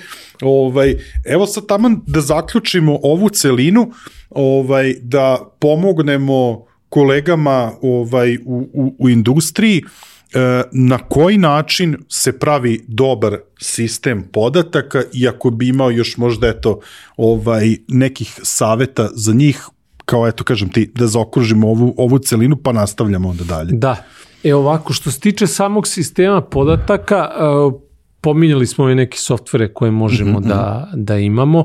Imaju ovi BI softveri koji nam služe uglavnom za reporting i izvlačenje tih kvalitetnih biznis insajta. Onda jedna nekako stavljena po strani stvar su mesta gde mi čuvamo naše podatke. Danas imamo razna cloud rešenja od Amazonovog Redshifta preko Googleovog BigQuery-a do nekih možda custom rešenja koja bi koristili gde mi čuvamo te podatke. Ova najsofisticiranija rešenja Googleova ili Amazonova oni su naravno najdalje stigli, jer oni nama u okviru svojih rešenja nude i neke sad mašinske modele učenja, načina kako mi to brzo analiziramo, da i mašina čak nešto može da analizira unapred za nas, da ona primeti neke obrasce u ponašanju koje ćemo mi sutra lako primeniti u biznisu, ali jako je bitno da odaberemo mesto gde ćemo čuvati naše podatke, na koji način čuvamo te podatke, na koji način čistimo te podatke, jer čuvanje podataka je jedan deo i onda imamo taj deo čišćenja podataka. Nisu svi podaci bitni za naš biznis. Evo sad opet gledam iz ugla retaila, pošto mi je to trenutno najbliže. Preko web sajta ćeš sigurno imati minimum 20 do 30%, možda i više, potpuno neupotrebljivih podataka. Nekih porudžbenica koje neko dođe i bez veze napravi porudžbenicu na sajtu. I svaki od tih, neko može da ukuca 10 Sony PlayStationa, petica i da naruči, koje naravno neće platiti, eto, igrao se na sajtu i tako dalje, to tebi ruši definitivno podatke. Znači, to ti ubaci, injektuje ti onako veliki prihod, gde ti vidiš kao neki, u stvari je nevažeći taj prihod. Znači, ti moraš da imaš mehanizam od početka do kraja. Od uvlačenja podataka, kako uvlačiš podatke, na koji način, kako sortiraš te podatke, u koje tabele, kako izgledaju te tabele. Mora neko da konstruiše te tabele kako one izgledaju. I onda imamo onaj korak čišćenja tih podataka, koji mogu da budu manualni, polumanualni ili automatsko čišćenje podataka, gde mi dajemo neka određena pravila, gde se to na kraju sliva u taj neko naše data jezero, gde ćemo mi vidjeti potpuno čiste podatke, iz kojih ćemo moći da izvučemo te jasne uvide za naš biznis. Sad, da li izaberemo jedno ili drugo rešenje ili pravimo potpuno custom, ovaj put je mnogo bitniji od izbora rešenja. Znači, ovo što smo rekli, ne ulažu ljudi u data analiste. Ako ne ulažu u data analiste, ko će da uloži u data inženjer? I ti sad njemu kažeš, ali taj data inženjer tebi sve to iskonstruiša, bi na kraju dobio čiste podatke. I tu mislim da da to prikazivanje u stvari stakeholderima, tog visokog nivoa digestivnosti tih podataka, kad dođu do samog kraja, mora neko na plastičan način da objasni. Znači, ne može to tehničko lice koje će im reći strogo tehnički tako i tako, dođemo do toga i toga, neće oni popiti tu priču, pogotovo u novom našem tržištu. Mora neko sa tim biznis prizvukom da dođe, i imate danas biznis konsultante u okviru firmi koji vode određene projekte i tako dalje. To su ljudi isto koji bi trebali da bude ključni za neku organizaciju, koji treba da vode tu transformaciju organizacije u domenu okretanja ka podacima. Meni je sad super malo pre si rekao da to treba neko na jedan prijemčiv način da prikaže, a jedna od tema koju si rekao da bi voleo da obradimo jeste upravo data storytelling, odnosno i da postoje 4 principa na kojima počiva analiza i da je jedan od ta 4 principa pripovedanje. Sad, hajde da se sad malo bavimo time, zašto misliš da je važno da se ta priča kroz podatke? Da, pa ovako, opet ću se dotaći Lazara, jer ta priča na jednom od njegovih predavanja, jedan slajd je gde je za logorskom vatrom praistorijski ljudi pričaju priče, i ta priča je nekako vezivno tkivo nas kao ljudi koji možemo da pričamo, verovatno je bilo i životinja da mogu da pričaju. Podaci kao podaci sirovi ili prerađeni nisu toliko zanimljivi bilo kome. Predstavljanje kroz slajdove Da li mi predstavimo nešto kroz 10, 15, 20 slajdova, nije uopšte toliko bitno. Mi možemo predstavimo nešto i kroz 2 slajda, ako će naš storytelling biti na visokom nivou. Či naši podaci stoje na nekom slajdu samo da bi nekome dali neki prizvuk šta njega čeka dok on sluša ili gleda te slajdove. Ono što mi kao data analisti treba da radimo je da naučimo veštinu data storytellinga. Da pokušamo da te podatke koji stoje fiksno napravimo živima. Znači ne da ubacimo GIF, nego da mi kroz našu priču oživimo te podatke. Da neko kad sluša o tim podacima može da konstruiše već unapred sliku u svojoj glavi, gde će on reći, aha, znači on je meni sad ovo ispričao, ja sam, ako ovo primenim, ja sam dobar toliko i toliko, prodaja će mi ići na ovoliko, ova grupa ovako i tako dalje, i ti si njega dobio odmah. Dobio si ga odmah u smislu da on više veruje podacima, jer podaci kao čisti, kao sirovi, kao neke brojke, ne mogu da donesu taj visok stepen vere. Ali data storytelling može. I data storytelling sam nekako izdvojio kao jednu od ključnih stvari da ljudi počnu, da kompanije više počnu da veruju u podatke. Ne mogu ako budu dobijali slajdove deskriptivne gde će biti slajd sa nekim podacima, nekom krivom i mi ćemo konstatovati da je pala ili povećala se prodaja te i te grupe. To, ko što smo pomenuli, znaju svi. Ali ako mi napravimo priču iza toga, zašto je došlo do toga, kako je došlo do toga, šta možemo da uradimo u budućnosti da ne bi došlo do toga ili da bi povećali efekat nečega dobrog što je urađeno, to je taj moment gde mi prodajemo podatke kao vrednost. Bez toga ne možemo ih prodati kao vrednost. Pretpostavljam da i ovde sada kada pričamo o data storytellingu, da opet možemo da pomenemo neke alate ili eventualno metodologiju koja nam pomaže da pričamo dobre priče o podacima. Pa da, mislim, alate, ajde da kažem, ne bi toliko izdvajao alate vezano za sam storytelling, više bi izdvojio ljude koji imaju iskustvo sa interpretacijom podataka. A ako onda opet se vratimo na samo pričanje, ono što sam isto ja negde video kao manjak, je da ljudi koji žele da se bave analizom podataka, data analisti budući. Sad ću ja nabacati ovdje i činit će se nekome da treba poludi da bi postao data analist. Treba znam biznis, treba da znam podatke, treba da budemo ovakav, onakav. Treba. Znanje, bar neko bazično psihologije. Kako ljudi funkcionišu, kako se ponašaju sada u sadašnjosti, kako to naši ljudi koji dolaze na naš sajt ili aplikaciju se ponašaju, koji su njihovi obrasci ponašanja, i onda imamo onaj deo istorijski, poznavanje antropologije čoveka, uopšte kako čovjek funkcioniše. To deluje nekome kad uzmemo sad pa kažemo tako su se ponašali prvi ljudi, pa posle njihovi. To nam sve daje obrazce kako ljudi u stvari funkcionišu, kako ljudi razmišljaju, šta je ono što je njima blisko, daleko, kako bi trebalo da im priđemo, na koji način.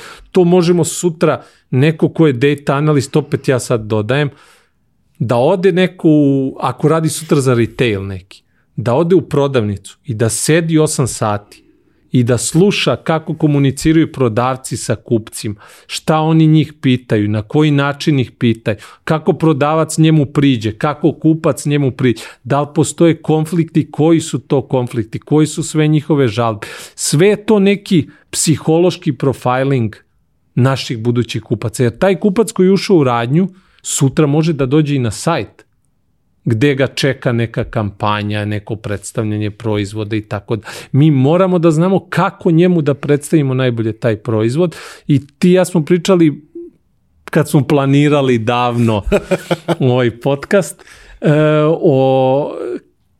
o ljudima, razlici web sajta i prodavnice. Naprimjer, sad dođe neko da kupi veš mašinu u prodavnicu i on kaže, nađe tamo prodavca, dođi da ti ispričam moju priču, imam ženu, imam 3 dece, deca leže po blatu svaki dan, žena pali toliko mašinu, trošimo praška, ovaj će mu reći važi, pitaće ga možda još 2-3 pitanja i profilisat će ga nekako i reći ove 2 su mašine za vas. Ideal. Negde će tu da provuče i možda mašinu na koju on ima najveću zaradu, koja je definitivno dobra, ali će uspeti da je proda kroz tu priču. Naprimjer, prodavci rade storytelling. Sad isto treba mi da radimo koji smo na digitalu u ulozi tehničkih osoba, taj storytelling. Znači, kad neko dođe na sajt, ja moram da znam šta njemu treba i kako ja da mu prezentujem da on dođe najbrže do toga. Ne da mu dam 50 filtera kojima će se on baviti, nego da mu ja kroz priču ispričam kako onda dođe do proizvoda koji je njemu odgovarajući. Isto je za podatke. Kako ja da nekom ispričam na neki prijemčiv način kako da on veruje u vrednost mojih podataka. Reci, molim te, šta se mislio po tim da out of sight treba da zameri insight? Da. Pa, insight kao reč, bukvalno prevedeno je uvid.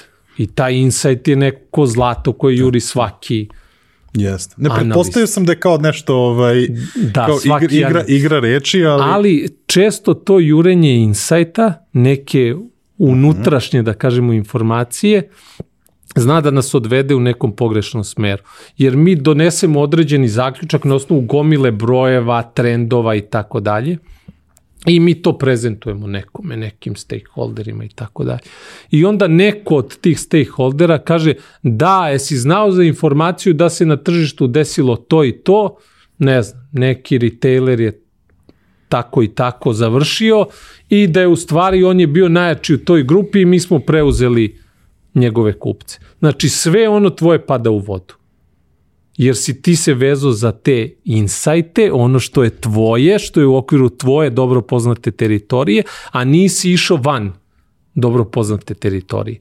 I onda, zato sam i to stavio, da bi insajt često trebalo zameniti sa out of sight, da bi videli i tu dugo prepričavanu širu sliku, najširu moguću sliku. I jeste, kad gledamo posao data analista, jeste težak posao. To nije fancy posao, nije lak posao, ako gledamo da ga radimo na najbolji mogući način. Jeste težak jer mi moramo baratamo sa gomilom informacija. Što insight unutrašnjih informacija, to spoljnih informacija koje treba da dođu do nas i za koje mi treba se borimo da uopšte dođu do nas.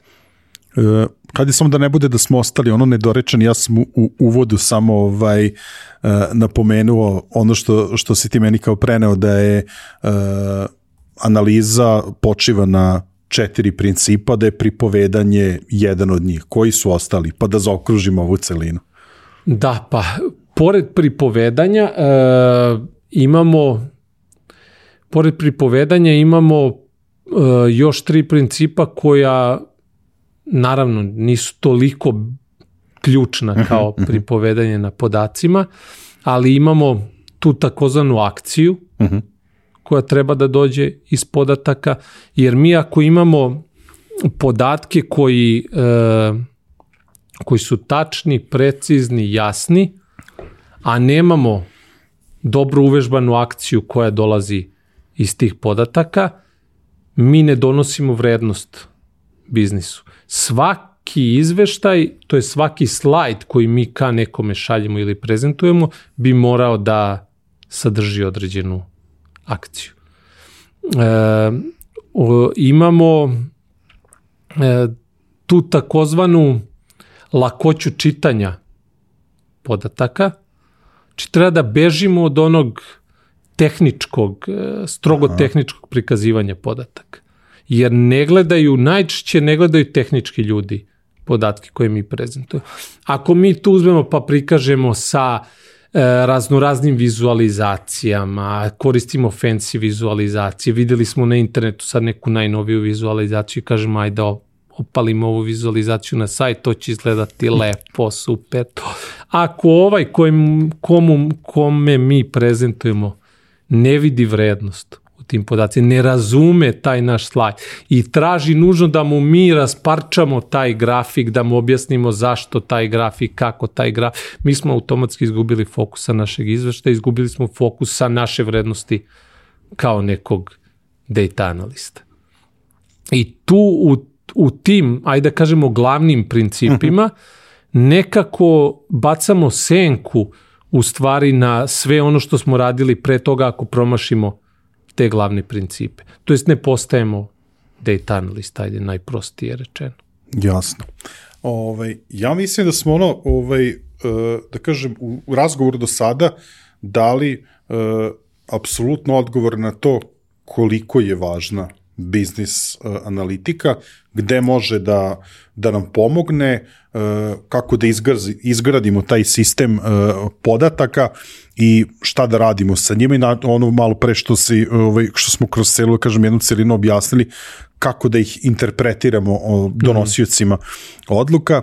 Sada, jeste da smo naveli dosta toga šta sve treba da poseduje od veština, znanja jedan analitičar podataka, pa eto došli smo od matematike i statistike negdje do psihologije. Ali eto, mislim da je tu važno da malo sad popričamo o toj edukaciji. Rekao si možda da postoji otpor na nivou kompanija, sad koliko sad ulagati u takvu vrstu ljudi. Da li misliš da edukacija kompanija na tom nekom krovnom nivou u potpunosti, da li je ona moguća, a opet na nekom individualnom nivou, koji bi to bio optimalni put tog razvoja edukacije jednog analitičara podataka? Da, ovo prvo vezano za same kompanije, to definitivno ne postoji. Ne postoji neka vrsta edukacije.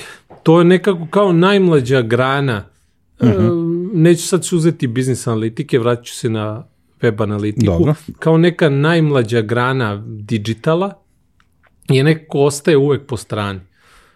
Postoje timovi, postoje obuke, postoje kursevi za social media menadžere, digital media menadžere za oglašavanje i tako. SEO naravno, ja mi za toga najviše ima. Ali za analitiku realno nema.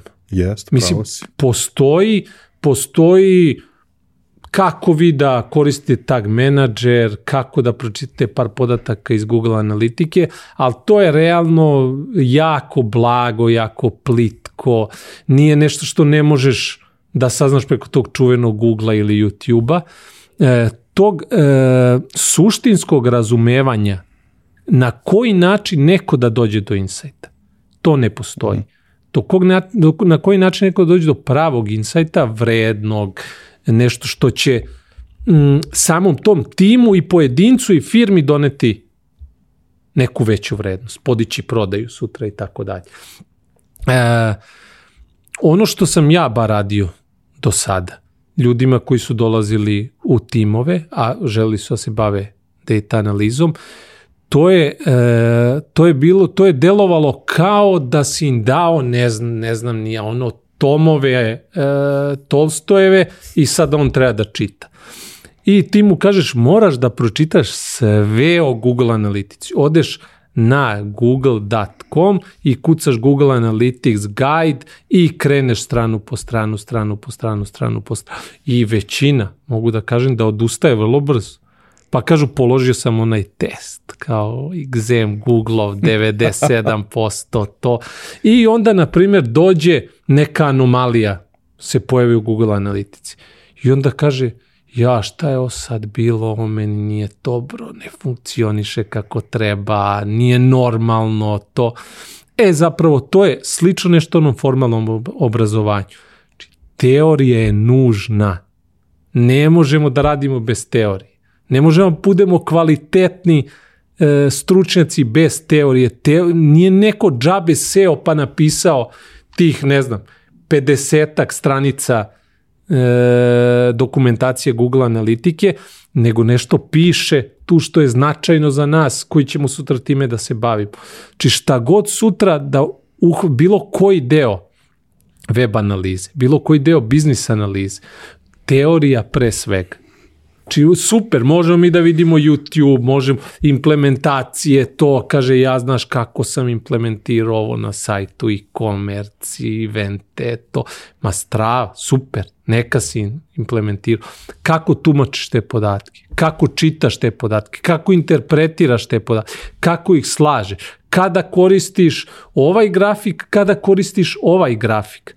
Jer ljudi previše to prosto shvate. Kao, ma šta, stavit ću ovaj grafik, one stubiće, to je to. Ne mogu stubići uvek da se koriste. Zna se kad se koriste stubići, kad se koristi histogram, kad se koristi standardni graf.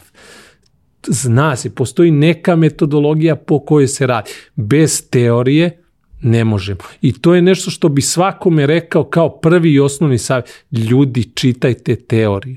Ne možete bez teorije da napredujete, kao bit ćete veštački data analist. Pre ili kasnije ćete udariti u zid koji nećete moći da probijete i rešite.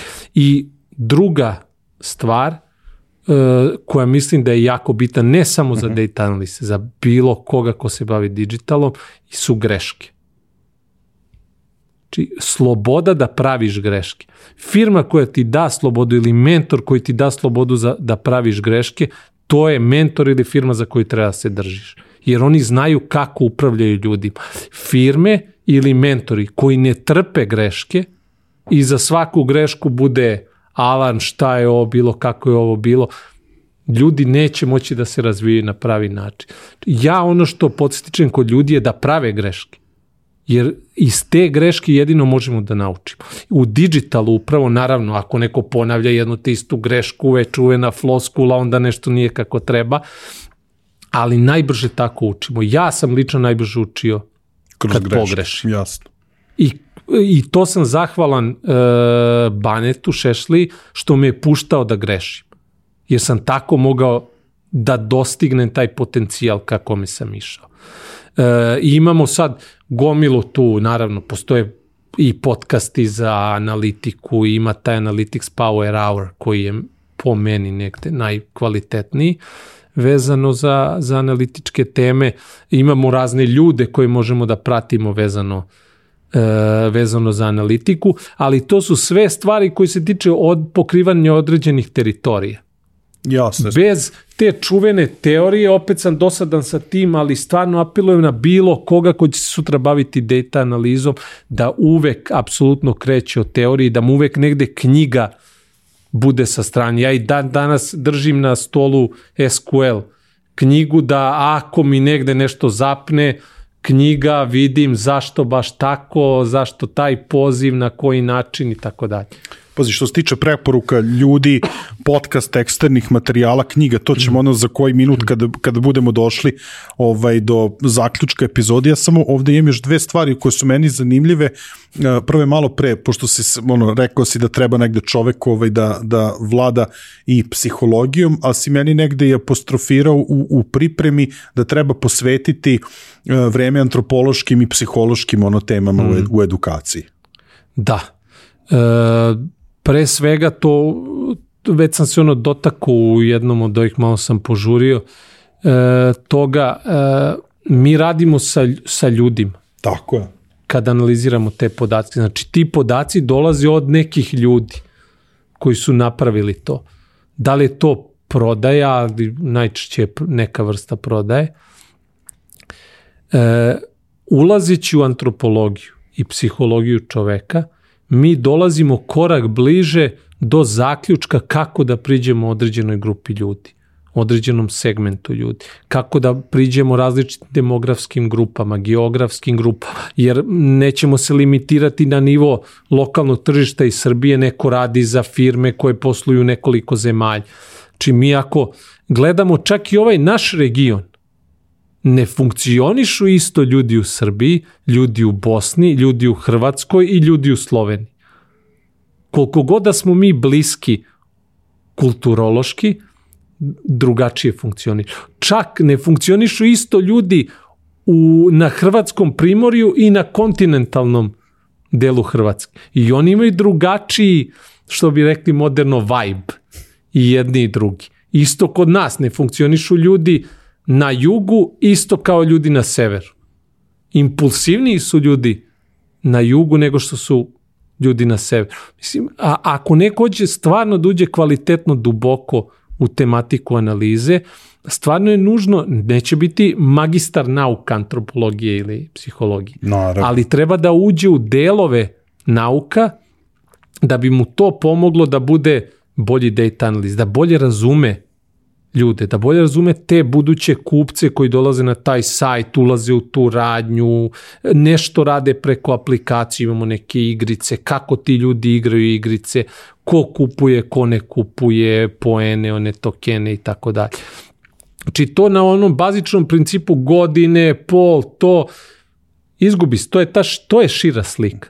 Znači segmenti ti iscepkani su ta uža slika gde nam ove nauke pomažu da mi to razumemo na što bolji način i te nauke nam isto pomažu da mi interpretiramo to na bolji način. Mi poznavajući prirodu čoveka znamo da bolje onda interpretiramo. Druga stvar, više ćemo čitati, postaćemo pametniji i načitaniji i znaćemo onda još bolji storytelling da imamo iz toga, tako da imamo dva benefita.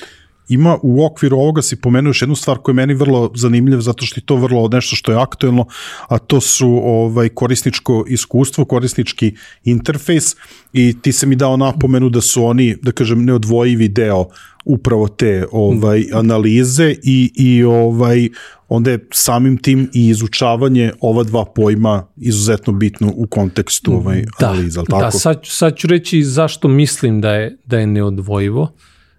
I šta vidim kao neke greške. Analitika ne bi trebala da bude odvojena od analize korisničkog iskustva. Mislim, analitika je analiza opet neka vrsta, pa analiziramo korisničko iskustvo.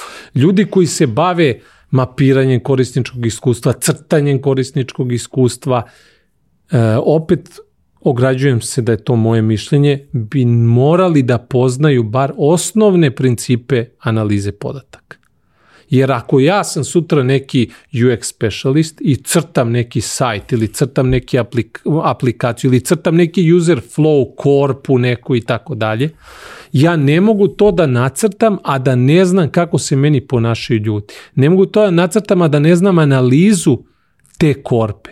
Kako se ljudi ponašaju, na kom koraku, koliko njih otpada. Ako otpadaju, zašto oni otpadaju sa tog koraka? Moram da odgovorim na mnogo pitanja da bi ja uspešno nacrtao sutra tu korpu. Ja ne mogu da uzmem da nacrtam korpu jer sam video na nekim sajtovima da je to funkcionalno.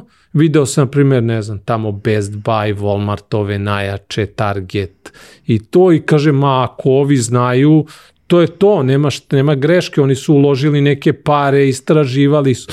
Da, ali oni su istraživali za tržište Amerike, a ja crtam za tržište Srbije. Da li je isti Amerikanac i Srbin? Definitivno nije, u to smo uvereni svi. Crtam onda za različita tržišta. Znači, moramo da prilazimo podacima prvo na pažljiv način, drugo da osvestimo ljude da nisu podaci vezani samo za data analiste. Da postoji još ljudi u okviru tog digitalnog ekosistema koji moraju da koriste podatke, a UX mislim da je definitivno jedna struka koja bi morala da koristi na neki visok nivo podatke. Imamo danas alate koji snimaju posetu korisnika, vidimo šta on radi, gde klikće, kako se ponaša. Neko ko se bavi UX-om, kad ga probudiš u pola noći, mogu bi da ti izbaci bar 3 alata koje analiziraju kako se ponašaju korisnici na sajtu. Ili bar da ti kaže 3 neka segmenta u analitici gde možda pročitaš kako se neki korisnik i na koji način ponaša. Tako da to je nešto što ću reći da je i dalje na nivou mog mišljenja, ali mislim da bi to unapredilo značajno i industriju i ljude koji se bave UX-om. Na nivou mog mišljenja ti si mega car za analitiku, znači mislim da smo mi u nešto jače od sat vremena toliko stvari bitnih rekli, toliko toliko, ajde ne kažem insighta, ali uvida da sam ja tebi veoma zahvalan, definitivno je bilo vredelo čekati ovaj razgovor i došli smo bukvalno tu do samog kraja gde bismo trebali, ajde da kažem, kao neke zaključke, neke stvari, ali meni je toliko fenomenalno što si ti za ovaj poslednji segment razgovora gde u principu treba sad sve tu nešto da sumiramo, nabrojao si toliko nekih različitih stvari, ali mi je neizmerno drago što si na prvo mesto stavio jednu stvar koju nemam često priliku da komentarišem i da diskutujem sa sagovornicima. Mi jesmo suštinski pričali danas, znači, o analizi, o analitici, o biznis analitici, ali sve je to nekako deo marketinga i kada pričamo o marketingu onda dolazimo nekako, sad, vrlo stidljivo, ali da kažem po kuluarima se to priča, znaš, a to su te nagrade i festivali u našoj industriji, čuvene nagrade i ti to kako si meni formulisao, da li se mi suštinski tu takmičimo za neki veći ego, što bih ja možda, da kažem, rekao, ili za to bolje korisničko iskustvo? Pa ovako, tvoje 2 centa. Pod uslovom da bude i neka vrsta osude toga, gledat ću budem blag. Mislim da su festivali ovde kod nas izgubili smisao vezano za same nagrade. Ne govorim za govornike, temu, edukacije i to. Vrlo često, bar ja lično, sam viđao da nagrade dobijaju firme koje dobiju od samih korisnika loše ocene. I onda postoji neki žiri koji to žirira, ocenjuje. Postoji tu neki korisnici koji su samo jedan delić, fragment u toj krajnjoj oceni, ali žiri tu uzme najveći deo. Ako mi gledamo da mi ocenjujemo korisničko iskustvo, da ocenjujemo kako nas vidi korisnik koji je najbitniji. Znači, ako pričamo o tom čuvenom user centriku, gde nama je taj user korisnik koji koristi našu uslugu, nas korisnik mora da oceni. U stvari bi obrnuto trebalo da bude. Da žiri bude mali fragment, a korisnici da budu mnogo veći fragment te ocene. Znači, mi gubimo poentu od ocenom žirija, a umanjenjem važnosti korisnika. I onda dolazimo do toga što si ti rekao, da li se borimo za ego ili se borimo za korisnik. Ako se borimo za korisnik, ajde stvarno da se borimo za korisnik. I tržište kao tržište bi trebalo da odgovori na to. Negde isto moje mišljenje da tržište teži mnogo više rivalitetu nego unapređenju tržišta. Ko je bolji, ko je više prodao, ko je prvi, ko je drugi, ko je treći. Znači mi u toj borbi ko je prvi, ko je drugi, sve te firme moraju da žive od nečega, plaćaju te zaposlene. Ali ako mi gledamo, ako nam svima bude user prvi, ako mi delimo između sebe naša znanja koja saznaju, ja neću od tebe uzeti 50% kolača, ne sad, nikad. Ako ti radiš kako svi radimo. Ako svi radimo u korist korisnika, uzet ćemo svi naš deo kolača, nekad manje, nekad više, ali ćemo raditi za to korisnika. Možda ćemo sutra otići u neku drugu kompaniju, treću, petu i tako dalje. Mislim da je regulacija tog tržišta dodatni problem koji je samo doveo do ovog stanja nagrada na festivalima. Da je to što je, određen broj puta se neko pojavio, tu je toliko ljudi i tako dalje, bitno je u tom momentu da dobije nešto, Ne, uvek treba da dobijamo na nivou ocene korisničkog iskustva od strane korisnika, ne od žiri. Svi su stručni u žiri i u to ne ulazim. Sigurno su svi ljudi stručni koji su tim žirijima, ali to bi samo trebao da bude stvarno taj mali delić. Ja sam ti veoma zahvalan, prosto što, obzirom da si predložio da se dotaknemo ove teme što si izneo ovako slobodno svoje mišljenje, mislim, ja se apsolutno slažem sa tobom. Sad za kraj ima sad tu par nekih stvari koje si ti rekao da bi naveo i opet kažem, neke stvari i ukoliko se ne budeš setio u ovom trenutku, apsolutno sve od resursa koje bi ti mogao da preporučiš našim pratiocima, to možemo staviti u opis epizode, pa ti meni naknadu da dostaviš, ali eto, dotakli smo se događaja, festivala, nagrada, da li bi ti imao da preporučiš nešto našim gledalcima i slušalcima u kontekstu današnje teme, današnjeg razgovora, koje događaje možda da posete, alate kada je u pitanju i web i biznis analitika, koje ljude da prate, ono koje malo pre si naveo i jedan podcast, ali kažem, sve to možemo kao dodatni materijal ostaviti u opisu i koje knjige da čitaju. Ti si meni faktologiju pomenuo kada smo pripremali, ali evo sada ti ostavim tebi za kraj, da sve to sublimiraš nakon par rečenica. Ja najviše verovatno bi izdvojio vremena za faktologiju. To je knjiga koja, gledano onako, nije nužno knjiga koju treba pročita isključivo čovjek koji se bavi analizom. Trebalo bi apsolutno svi da je pročitaju. Jer oni kroz Hansovu analizu, on pokazuje kako su stvari mnogo bolje od onih koje mi vidimo golim okom. Koliko mi kao ljudska vrsta evoluiramo, koliko smo napravili dobrih stvari kao ljudska vrsta, ali svuda, onda ovaj deo o kome pričamo analiza, svuda provuče jako kvalitetnu i duboku analizu iza svega toga. Či nije to nešto što neko govori na osnovu svog subjektivnog osjećaja da se nešto dobro desi.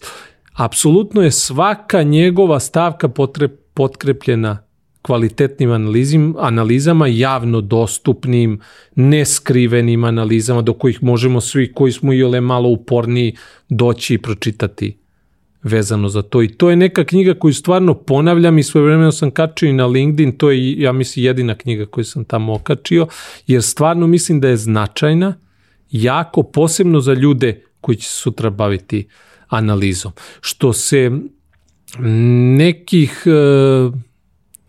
konferencija tiče, a vezano za analitiku, ovde, nažalost, kod nas nema. Voleo bi da ih ima, možda ih nekad u budućnosti bude. Postoje dva mesta koje bi ja pomenuo. Prvo je najveća analitička konferencija u Evropi koja se održava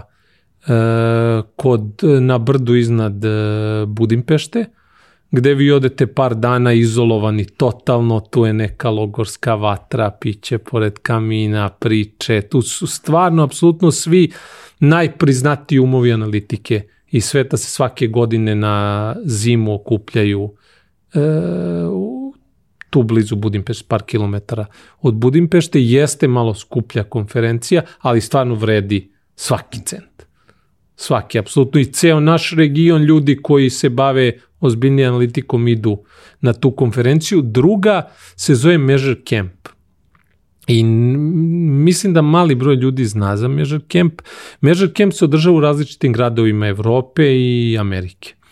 I Peter O'Neill, koji je glavni organizator, organizuje u svakom gradu, postoje najave, karte su besplatne, potpuno tvoje da platiš trošak smeštaja. Puta, da. Tako je. A ono što je jako zanimljivo na tom Measure Campu je što ti imaš sobice gde se skupi 20 ljudi, pričaju o raznim analitičkim temama i ti možeš da šetaš iz sobice u sobicu, da aktivno učestvuješ u razgovoru. Ne postoji ono kao panel ili predavač i ti odslušaš svoje i završiš i ideš posle dalje, nego je aktivno učešće je u tom. Ja sam pokušavao svojevremeno za Beograd da taj Measure Camp dogovorim, međutim bilo je tu nekih peripetija sa strane prostora i tako dalje i nažalost sam odustao, što ne znači ja sam komplet odustao od toga. Možda ti pomognemo, događaj su naša specijalnost. Jer ste vi mnogo iskusniji od mene u tome, ali mislim da bi značilo za ljude koji,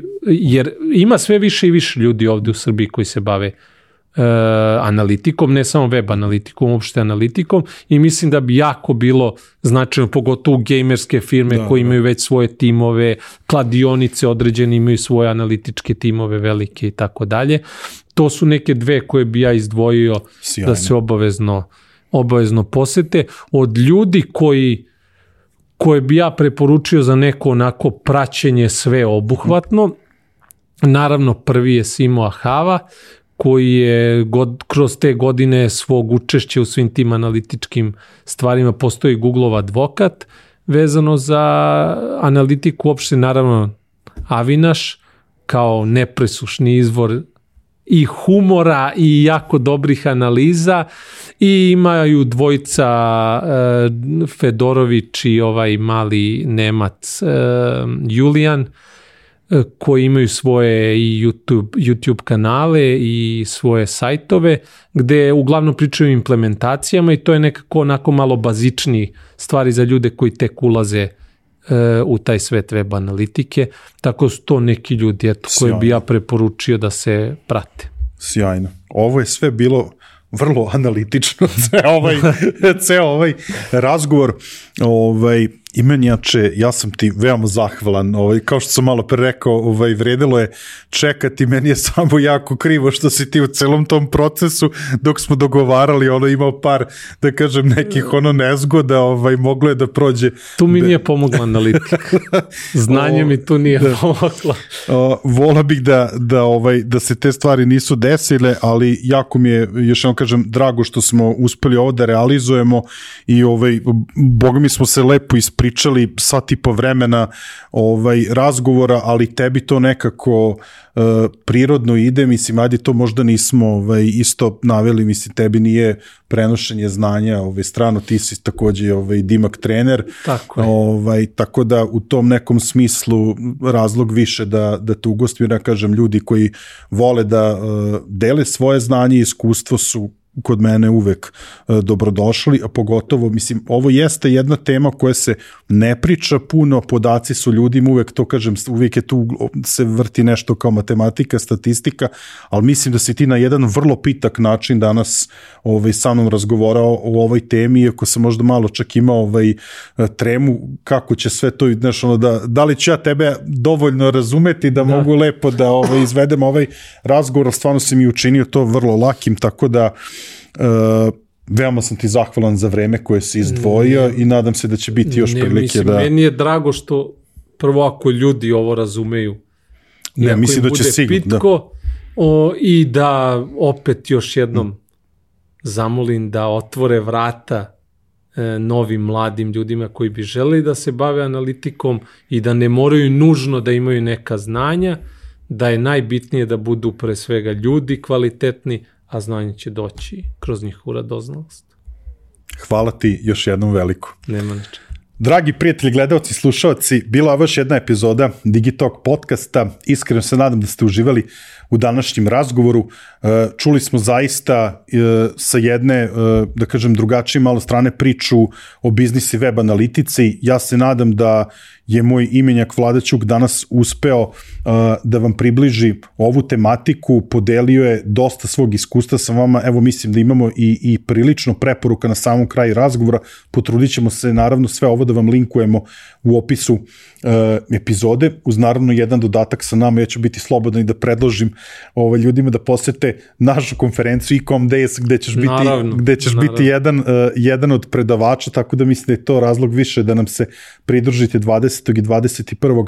aprila u Zrenjaninu. Eto, došli smo do samog kraja. Ja ću vam samo još jedan puta skrenuti pažnju da nam znači da se što više vaš pretplati na naš YouTube kanal, prosto da možemo da pratimo kako raste naša DigiTalk zajednica, tako da molim vas kliknite na ono subscribe, za sve vas koji više volite da nas slušate, naravno samo podsjetnik da smo prisutni i na svim streaming platformama. Ako imate bilo kakvih sugestija, predloga, ideja koga možemo da pozovemo u goste, ideja koje teme želite da obradimo, budite slobodni da pišete na info@digitalk.rs, a u ovom periodu koji je prilično dinamičan za nas zbog konferencije koja nam sledi za par nedelja, najbolji savjet jeste da nas zapratite na društvenim mrežama, tu smo najaktivniji u ovom periodu i svakodnevno objavljujemo neke novosti. I naravno na samom kraju da izrazimo veliku zahvalnost svim onim kompanijama koje su prepoznale vrednost u onome što radimo i podržale rad DigiTalk podcasta.